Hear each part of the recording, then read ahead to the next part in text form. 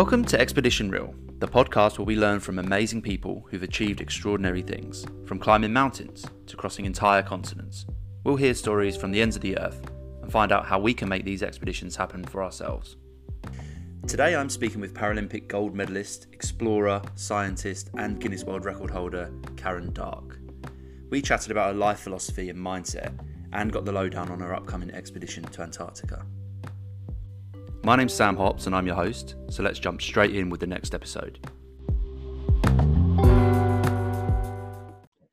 Hi Karen, welcome to the podcast. Hi Sam, thanks for having me. Absolutely, anytime. So I wanted to start off with running through your introduction, and you have a very long list of achievements on your CV, so I'll try and reel them off in one go. Bear with me. So you have a Paralympic gold medal and a Paralympic silver medal, para triathlon world champion. You've climbed El Cap, Mont Blanc and Matterhorn, crossed the Greenland ice cap. You have a Guinness World Record for land speed using arm power alone. I forgot about that. Yeah, no problem. Oh, that thing, yeah. You have handbiked on 6 of the 7 continents. More on that later. Kayaked the Inside Passage from Canada to Alaska. And if that wasn't enough, you've also written 3 books, have 2 degrees, a master's and a PhD. So I'm clearly a weird type A person who just can't stop, aren't I? Yeah, just you're always on. And that brings me to my first question, really. Everyone has 24 hours a day in a day. How are you getting so much done? How are you achieving all these things? Well, I wish I could say that I only needed about 4 or 5 hours sleep a night, but it's not true. I really don't get on well if I'm not sleeping as good. So I do get 8 or 9 hours a night. Well, 8. I guess I don't have kids, so that's maybe one reason why I have more time. Yeah, so maybe that's part of it. And then I've never owned a television since I left my parents' house. Wow. So that probably saves me quite a lot of time. And I do post things on social media, but I rarely actually get sucked into it. So that probably saves me quite a lot of time. Yeah. And I always, I think it's Winston Churchill that said, if you want something done, ask a busy man. So maybe just, I find, and I'm quite conscious about what I'm doing with my time. So often I don't have a lot of routine, but most nights before I fall asleep, and certainly if I haven't done it before I go to bed, I think of it first thing when I wake up. I kind of plan my day and what I want to try and do that day. Yeah. So I suppose that's quite intentional and focused. So yeah. But there's a downside to everything. So on the upside, I might have squeezed a lot in, and my friends joke and say I've lived 10 lives in one. But then on the downside, there's a side of me that have to kind of work on, which is sometimes I'm too busy trying to go on and do things to actually just slow down and take time with people and have those long kind of conversations, or not long conversations, but just hang out, so that that's when other stuff happens in a kind of space that's less easy to define. So as I get older, I am trying to do just more of the get the balance right and not always be trying to do things, but also just be and share time with people. And yeah, that side's really important to me as well. Yeah, I can certainly empathize with you there. I mean, I can't say the claim that I have never owned a TV. Probably watch a bit too much House of Cards and things in my time, but I do watch Netflix though. But the good thing about Netflix is you can just, if something comes out, you normally can just binge the whole thing and get it out of the way, and then you well, good or bad things. But what keeps you kind of searching for challenges? What's the driving force, you think, so far? So lots of people ask me if I would have been like this if I hadn't had my accident, and I don't know the answer. Obviously, I was paralyzed when I was 21 from the chest down, And clearly that made me, certainly in the beginning, that made me really go out looking for ways that I could still have adventures and Mhm. experience nature and be in beautiful places in the world. So initially I kind of went a bit frantic with it and tried probably about every sport you can imagine, from gliding to flying aeroplanes to kayaking. I don't know, everything I could really have a go at. But I suppose the bigger thing is I've just got a really curious mind. I like to explore, I like to discover. So it's not only about places and sport, but also probably less people know about the, some of the internal journeying that I've gone on, and I've been involved in all sorts of interesting things, from group healing and I don't know, all sorts of different names, cellular transformational healing, and I've trained as a hypnotherapist, and I've trained in Chinese medicine and various other techniques to kind of, dig into the brain and discover things. So I've got this kind of other side of me, and I think it's really the common thread is that thread of exploration, and not necessarily in the geographical sense of going out into the world, but also I've discovered that I can have a really amazing adventure just laid on, my sofa for 3 months during COVID on my own with no one to talk to, just locked in a flat in Spain.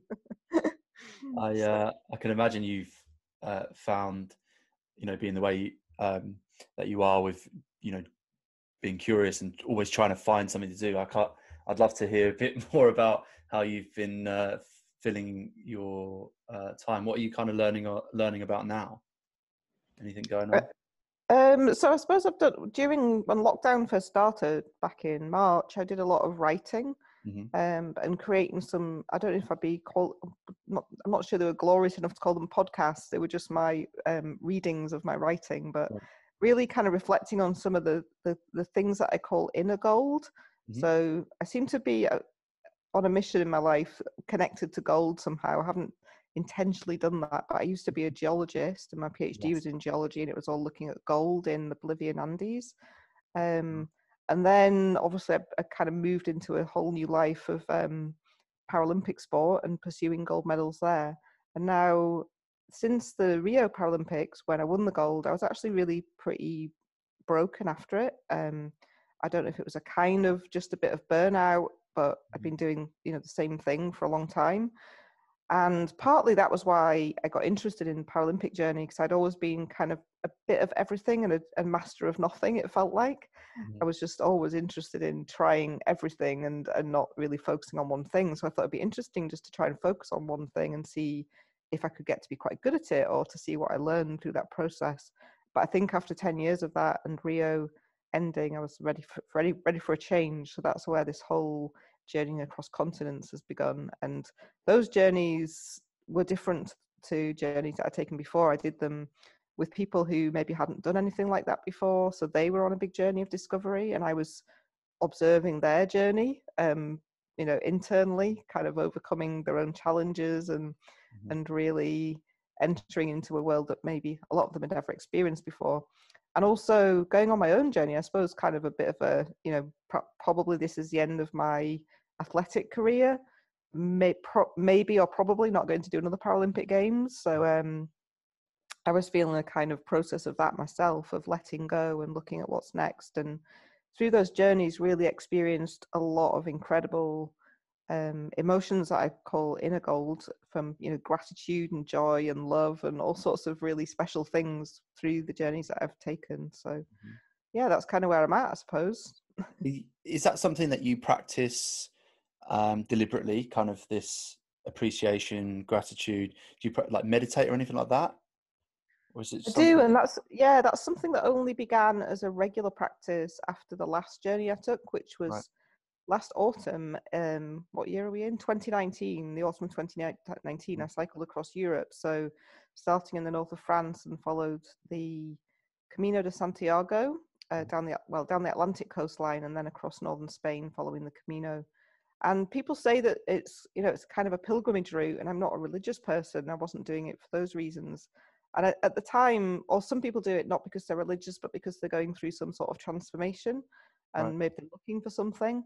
I wasn't aware that I was looking for anything on that journey. In fact, I was doing it with two Spanish guys who I didn't know that well, and there was a lot of swearing and a lot of drinking, and there was like nothing spiritual about the experience at all. But at the end of it, I think sometimes to counteract their kind of Spanish loco-ness, Mm. because I don't really drink, or certainly not very much, and so sometimes to counteract that, I just listen to podcasts, and a lot of those were maybe about, you know, some of this inner stuff. Quite a lot of work around some books by a guy called Joe Dispenza, on a great one I like called Becoming Supernatural. And Right. somehow I think 5-6 weeks of listening to all this kind of transformational kind of books and various things made me get really into meditating. And so since that journey, so now for about a year and a half, I have been meditating regularly. Yeah, Awesome. morning and night usually, for sort of half an hour at least, sometimes longer if I feel I need it. Wow. Um, so I just want to circle back briefly on something you mentioned a little while ago about kind of the exploration and science and things. And before your accident, you referred to yourself as a rock doctor, right? Um, how did you? What was that journey like, getting into that as a profession? How did you start that journey? What was it that got you interested in that career field? In becoming a geologist, Mm, well, it was kind of accidental because I actually started off doing medicine right. at Leeds University. And after 3 months, I suddenly had this kind of trauma about, I don't think this is what I want to do. No. And when you walk out of the medical school at Leeds University, you walk past the Earth Sciences department. I kept looking up at Earth Sciences and thinking, that sounds really interesting. Maybe I'd like to do that instead. And so I ended up Right. switching courses after, I think, 4 months, into the first year from medicine into a degree in geology and chemistry. So it was a bit random how it happened, really, because I'd never thought about being a geologist before that. And now that I am, I don't ever do, I don't look back in life, but probably if there's one thing that I think probably would have been the ideal career for me retrospectively, it is being a doctor, because I love people, I love problem solving, and I quite like you know, a bit of urgency and exploring and maybe a bit of drama or something. So yeah. Well, it's funny, isn't it, how life kind of like doesn't really follow your plan, and you kind of just have to roll with the punches a little bit. Um, Absolutely. do you still practice any of your um, geology on any of your trips at all, or is it just something of the past now? Yeah, really, it's kind of something of the past, but I do still feel this immense connection to rock. I found myself spending a lot of my year here in Mallorca, and I have this incredible view out of well, my brother would argue it's a view over a car park, but I don't notice the car park. I just see these amazing mountains behind it that just Yeah. raw rock, and something about being in rock, especially also the northwest of Scotland, is Mhm. incredibly special, just to see that real rawness of the mountains and the rock, and it's something that still gets me really excited to see. Yeah. How long has it been since you climbed El Cap? I like talking about El Cap in particular because it's only recently that I actually saw Free Solo, Alex Honnold. Um, Mm-hmm. and what an incredible experience and achievement for you to have done. Um, what actually? Could you tell us a little bit about that as an experience? Yeah, so I think it was 2006 Right. that I was part of a small group. We skied across the Greenland ice cap, and one of the team members on that journey was Andy Kirkpatrick, who is a climber and had climbed El Capitan, I think 12 times before we went to climb it.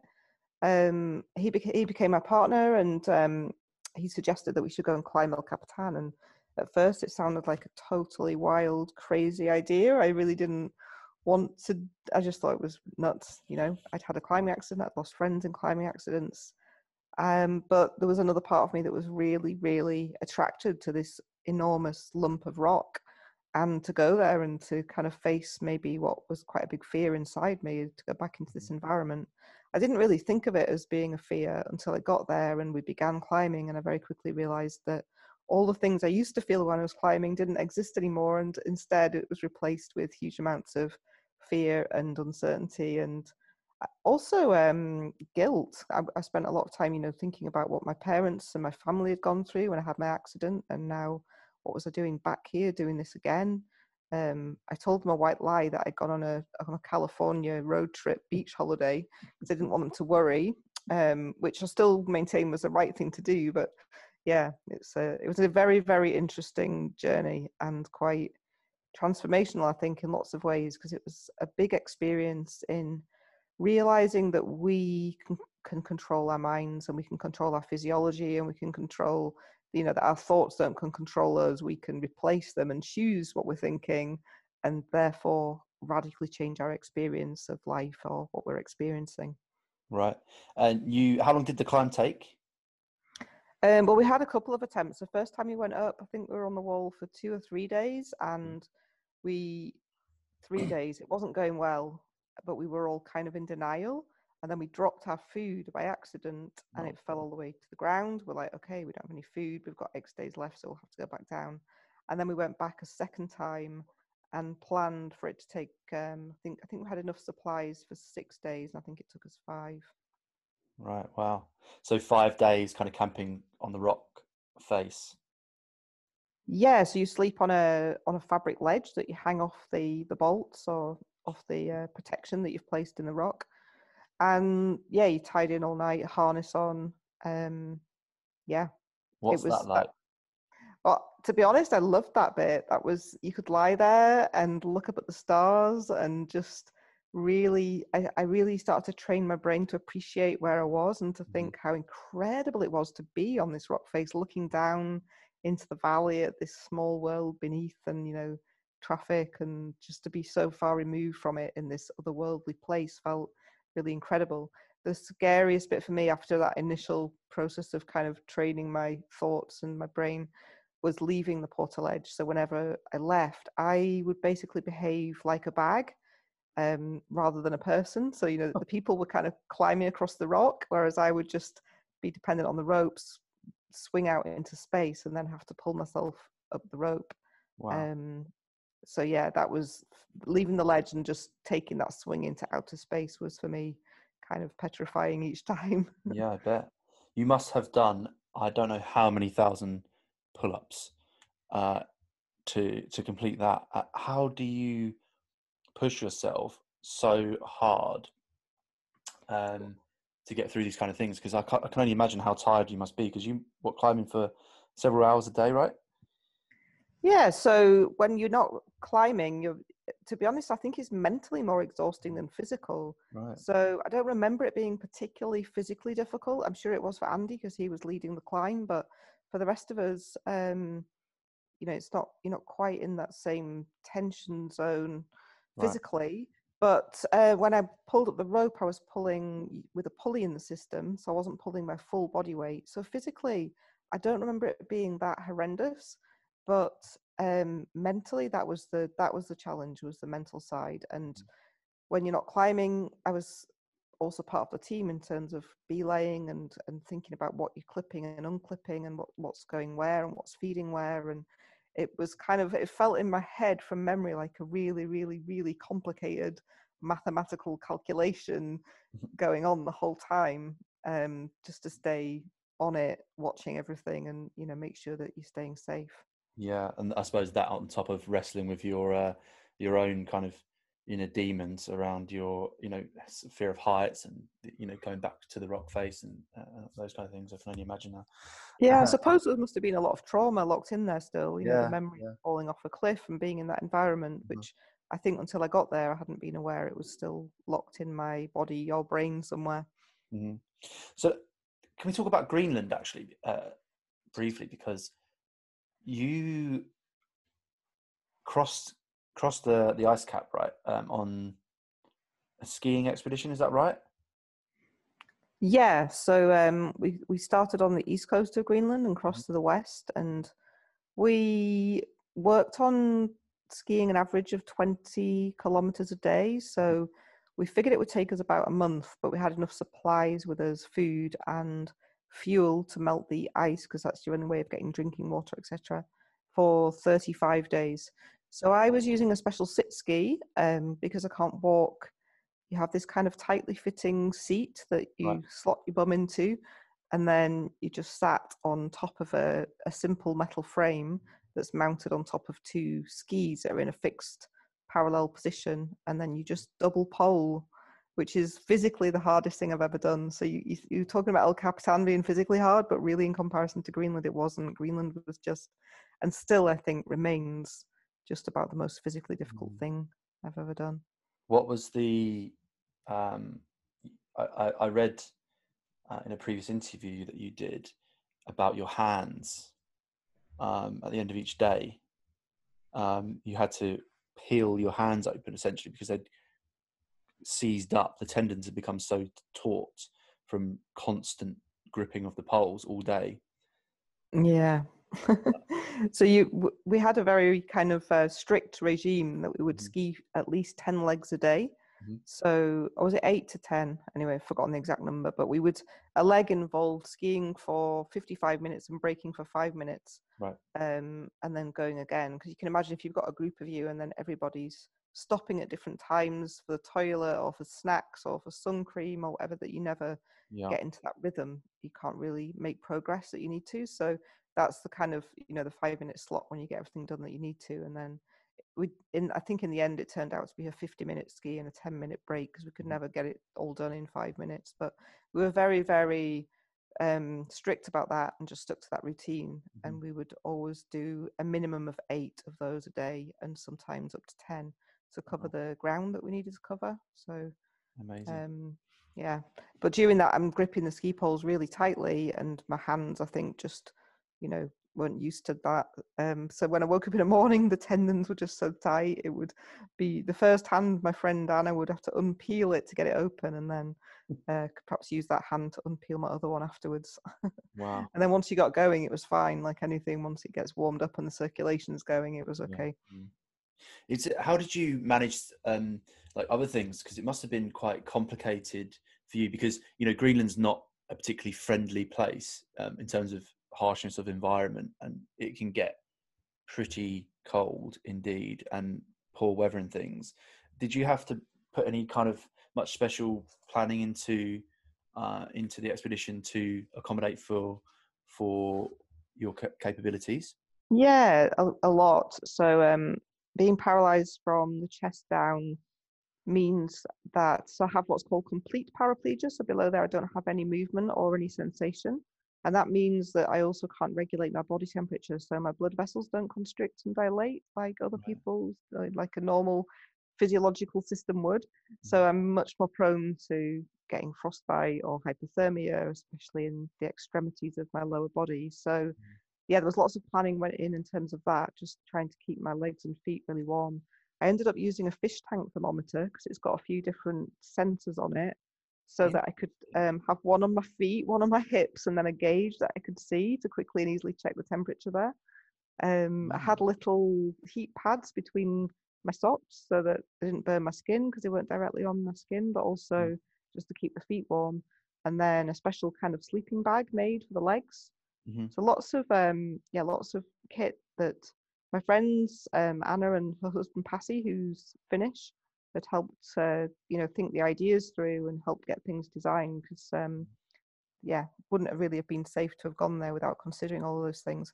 And then I think one of the biggest things that stops people with my kind of disability going in for adventures is the whole toileting side of stuff, which we don't need to go into because it's probably not relevant for that many people. But in summary, I can't squat and hover. It might take me an hour or more to go to the toilet. And then in terms of weeing, I've got catheters. So there was lots of stuff about being, you can't really afford to have any kind of catheter incident when you're in Greenland and you've got no means of washing your limited amount of clothing, etc. So there was just lots of thought went into all of that to make sure that nothing got blocked, nothing would come undone. I sealed all the joins in the system with cloth tape and just thought through lots of tiny little details to really limit the risk of anything going wrong. Wow. What a fantastic experience. Are you any plans to go back there or do anything like that? Well, I think that we're in the process of planning the seventh continent, which is a magical and mysterious and precious continent, which has always attracted me, but I've always felt a great kind of I suppose to go to Antarctica, I've always felt this great responsibility that if I go there, I need to try and do something really special with it. Yeah. And also it's a very expensive place to get to. So we have been very, very fortunate in securing some sponsorship and some support from various businesses. And I won't reveal who they are yet because that's not public knowledge. But yeah, planning in the process at the moment, and the plan is to leave in December next year and to be in Antarctica for January 2022. And I'm absolutely scared and intimidated and excited and all those things all rolled into one, with tons of planning and training and attention to detail required to make sure that I stay safe and the team stays safe and I don't put the team in jeopardy and all the rest of it. So yeah. So what is the goal of that expedition really? What was, I mean, I don't know if you can talk about it yet, I guess, but what's the kind of the mission objective? Is it so there's a whole website about it, so it's not a secret. The website's pop.carandark.com. So POP stands for Pole of Possibility. So that kind of gives it away. We're planning to create a new pole called the Pole of Possibility. And it's all about inspiring that idea of possibility in people. I think sometimes, often, we're all really good at putting ourselves down, at talking ourselves down, at not believing in ourselves, at not believing what we might be capable of. And I've done just as much of that as anybody else has, even though you might not believe it, looking at what I have done. But you know, a lot of that has been just about pure keeping going and wonderful friendships that have helped me do all these things. But yeah, so the Pole of Possibility is what we'll be creating. And it became clear to me what this had to be and what it had to be, all kind of in a rather an interesting way. So 79 is the atomic number of gold. I was a gold geologist studying gold. I'd forgotten that 79 was the atomic number of gold, by the way, because the geologist and chemist in me had kind of long gone. But then in Rio at the Paralympic Games, when I won the gold medal, I also discovered on a video that I randomly watched on YouTube that I'd won the 79th medal for Britain in the Rio Paralympic Games. And I was like, wow, that's really weird that it's that number. And it was also a number that, it's a long story, but the team had been joking with me about this number all summer because there's a drink that I really liked from a cafe where we were training, and I kept asking for it extra hot, and the woman said, ask for it at 79 degrees because that's the hottest we can make it. So then it was like this joke that I was asking for drinks at 79 degrees, but little did I know how significant 79 degrees would become, because I then discovered that 79 degrees latitude and longitude is in Antarctica. And not only that, but it was also like a feasible place to potentially ski to. It wasn't completely, you know, a million miles from anywhere else. It happens to be about 79 nautical miles from the, 79 nautical miles from the base that most people fly into when they're taking adventure journeys in Antarctica. So yeah, as soon as I discovered this 79, it's like, oh my goodness, that's too weird. That's the point we have to go to. So we're going to this random place where nobody's ever been, and possibly nobody's ever wanted to go, and maybe won't want to go, but hopefully they will now, because maybe someone else in the future will listen to this and go, I want to go to the Pole of Possibility too. Yeah. So that's the plan. Wow, what a strange journey. how that's really inspiring.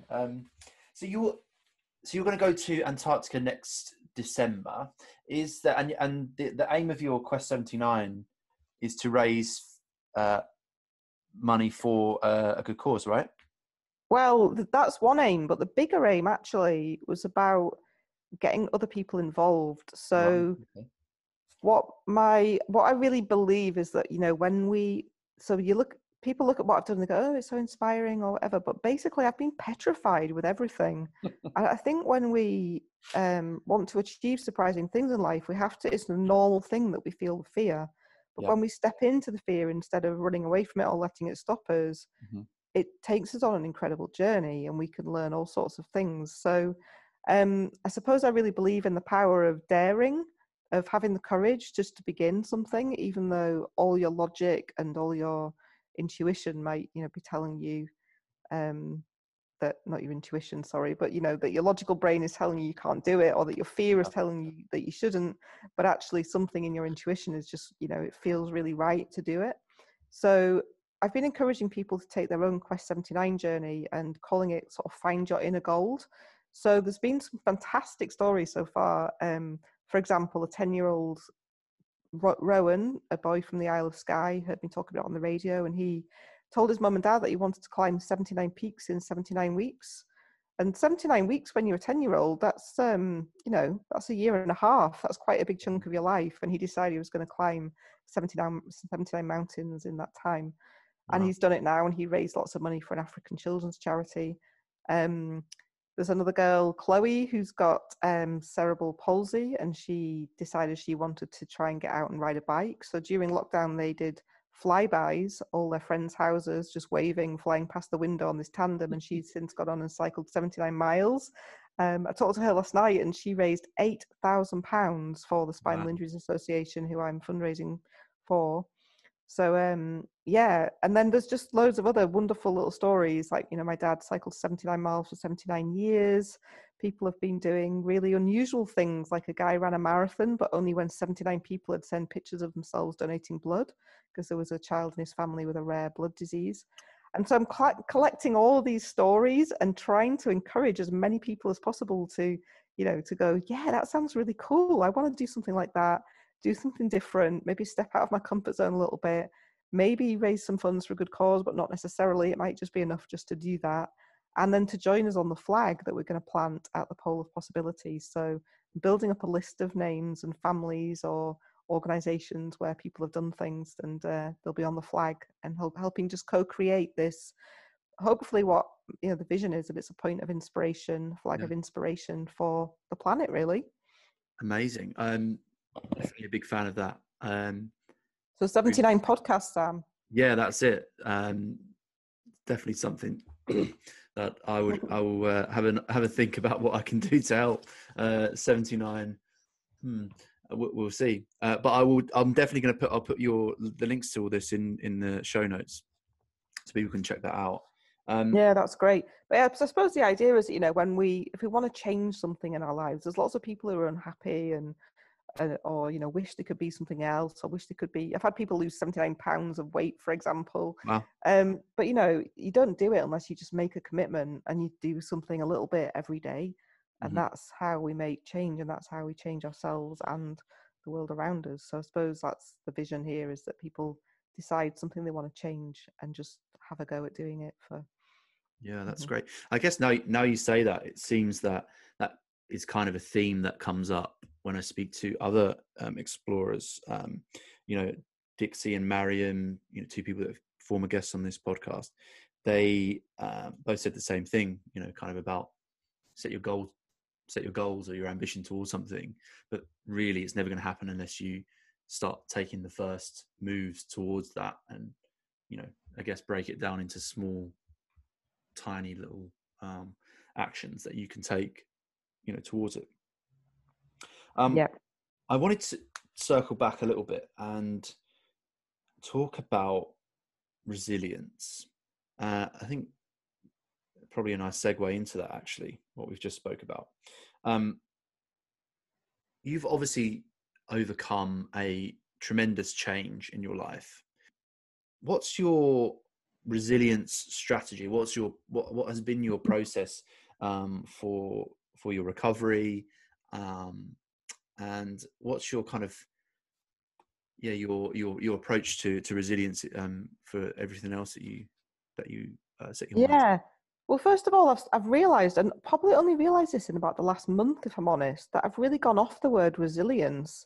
It just sounds like hard work, doesn't it? It sounds like something really Good point. dull. Like, oh God, we've got to all be so resilient.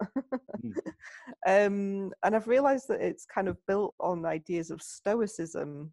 Just being stoical, that way of you've got to just crack on and get on with it. And so for me, suddenly the ideas of stoicism and resilience feel exhausting. So I suppose I've shifted to a more positive perspective of what, and maybe this is something I've always done, if I'm honest, is gone, what can I learn from this? How can this help me or other people in the future? So more kind of looking at the possibilities that can come out of something, even though that thing might be not ideal. not what you wanted or planned, and maybe not what you would have wished for, but the fact is it's happened. So there's no point, I guess. There's two sides to it for me. There is a side of you that's human, that needs to perhaps grieve for what's lost. So if you've lost a person, or like when I became paralyzed, I suppose I lost the person that I knew or the life that I knew. So there's a grieving process, but at the same time there's this kind of possibility process of, okay, wow, well, this is different. What might be possible in this new world, in this new way that things are? And I think it's balancing those two things so that we don't get sucked into the depression and the darkness of the loss, at the same time as not denying it by just focusing so much on, what doesn't kill me makes me stronger, and all that, those kind of nice narratives that exist about, it's not as bad for me as it is for that person, therefore I should just get on with it and be strong. And of course all those things are true to a degree, but at the same time, when we go through difficult stuff in life, it's not necessarily a comparative process. There might be starving children, and there might be other people that have got a more serious level of paralysis than I had, for example. But actually, it's still a big change or a big loss, whatever it is that an individual's experiencing. So I think for me, my philosophy on it is really about balancing those two things.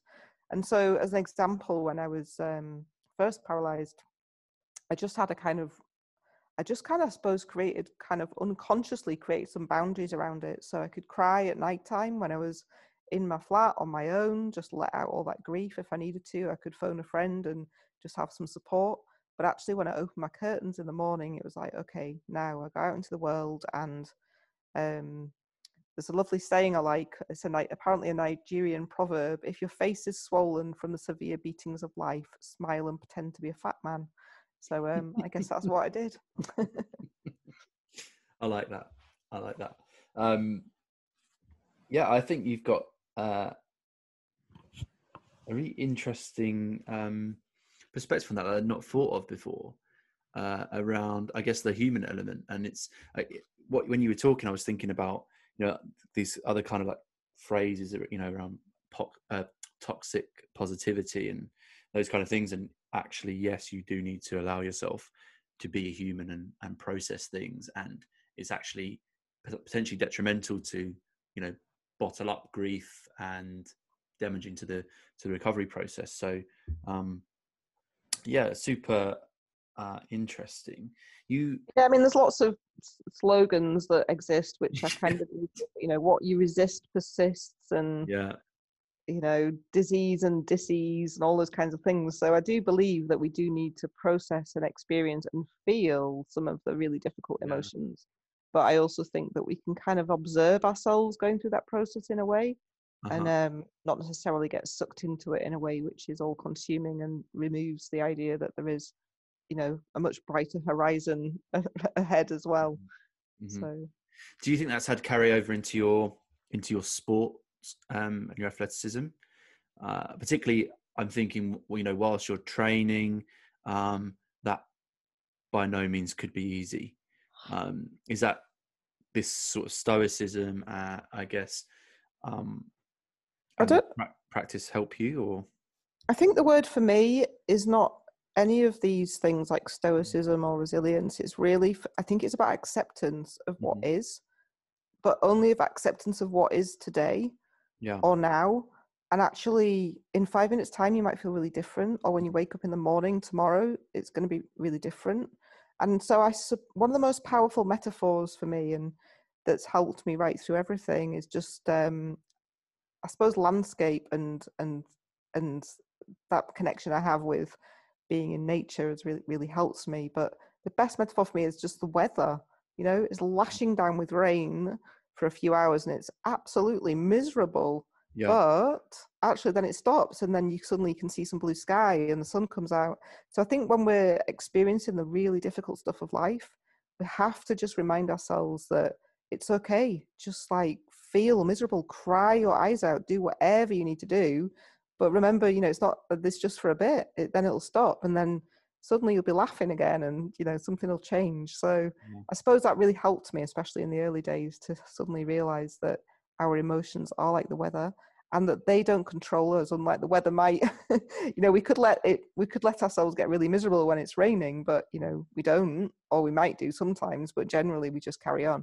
So I also think that it's that reminder that we don't have to be controlled by our emotions, that we can, with some strategies, find a way to change them, and we can Yeah. feel what's helpful to feel, but then we can also actually use our mind and our thoughts to help us move on and through it.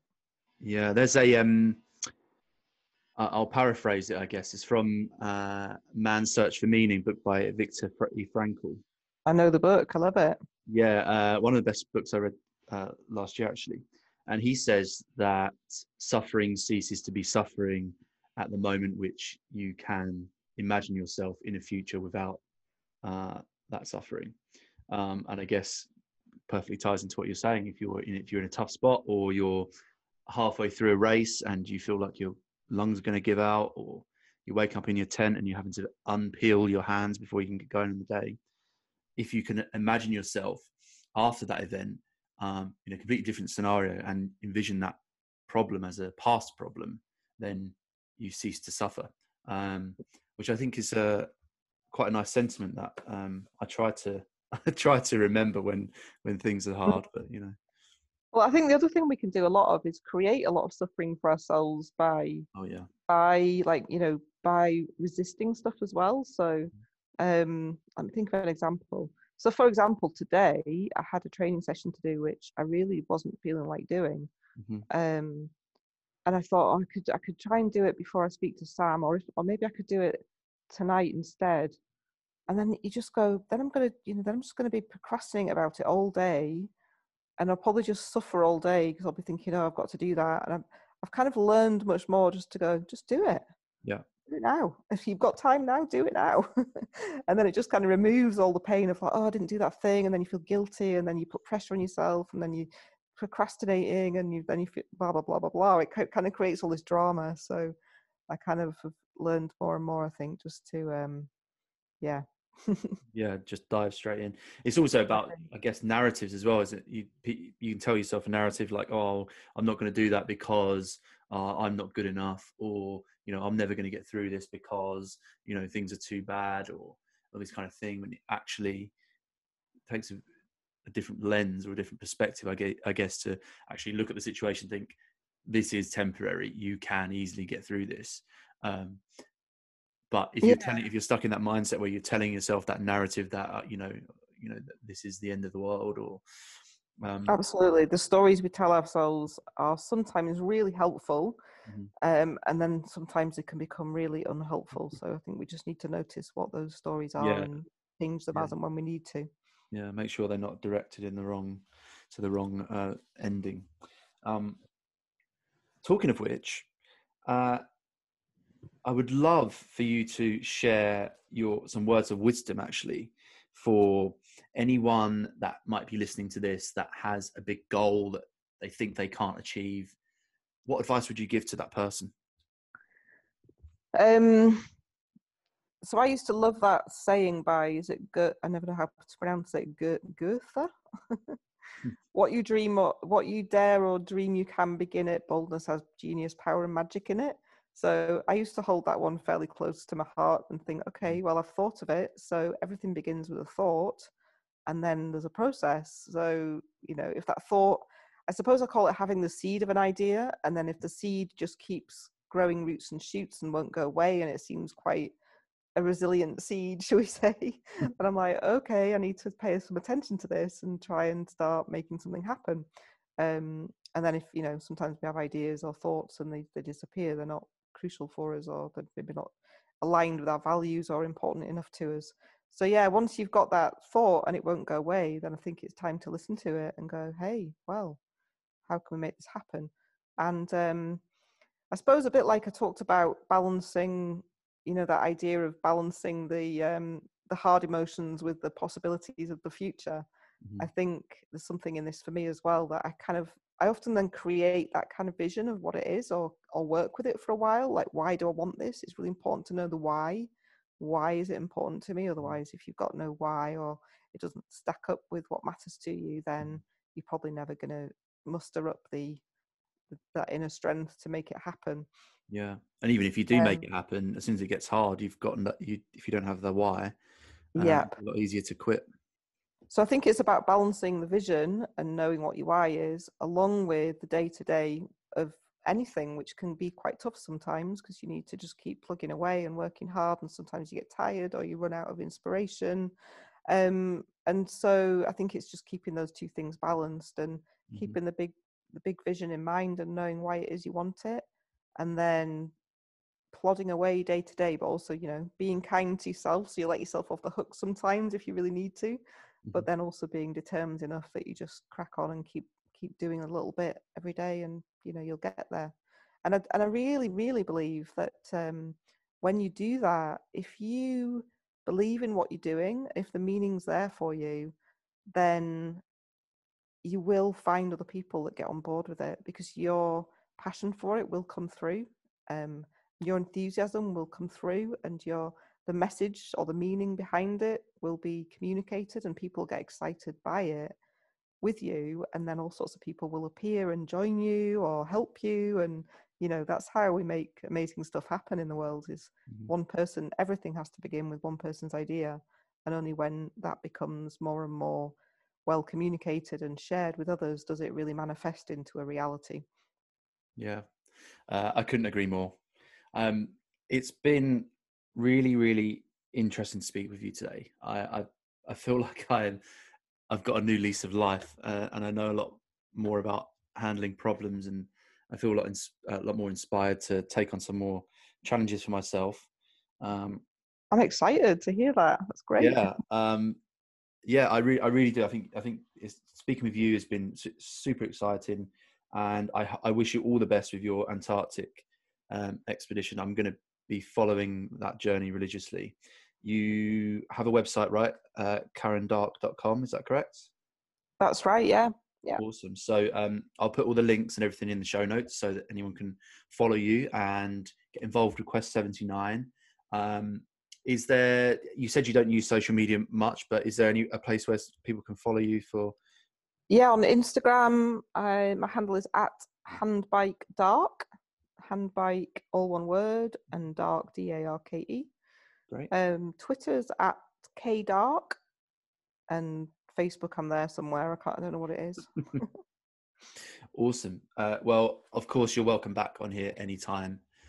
It's been wonderful speaking with you, and I hope you have a marvelous rest of the week. Thank you, Sam. You too. Really glad to be here, and I look forward to hearing the 79 episodes. Someday soon, I hope. Cheers. See you later.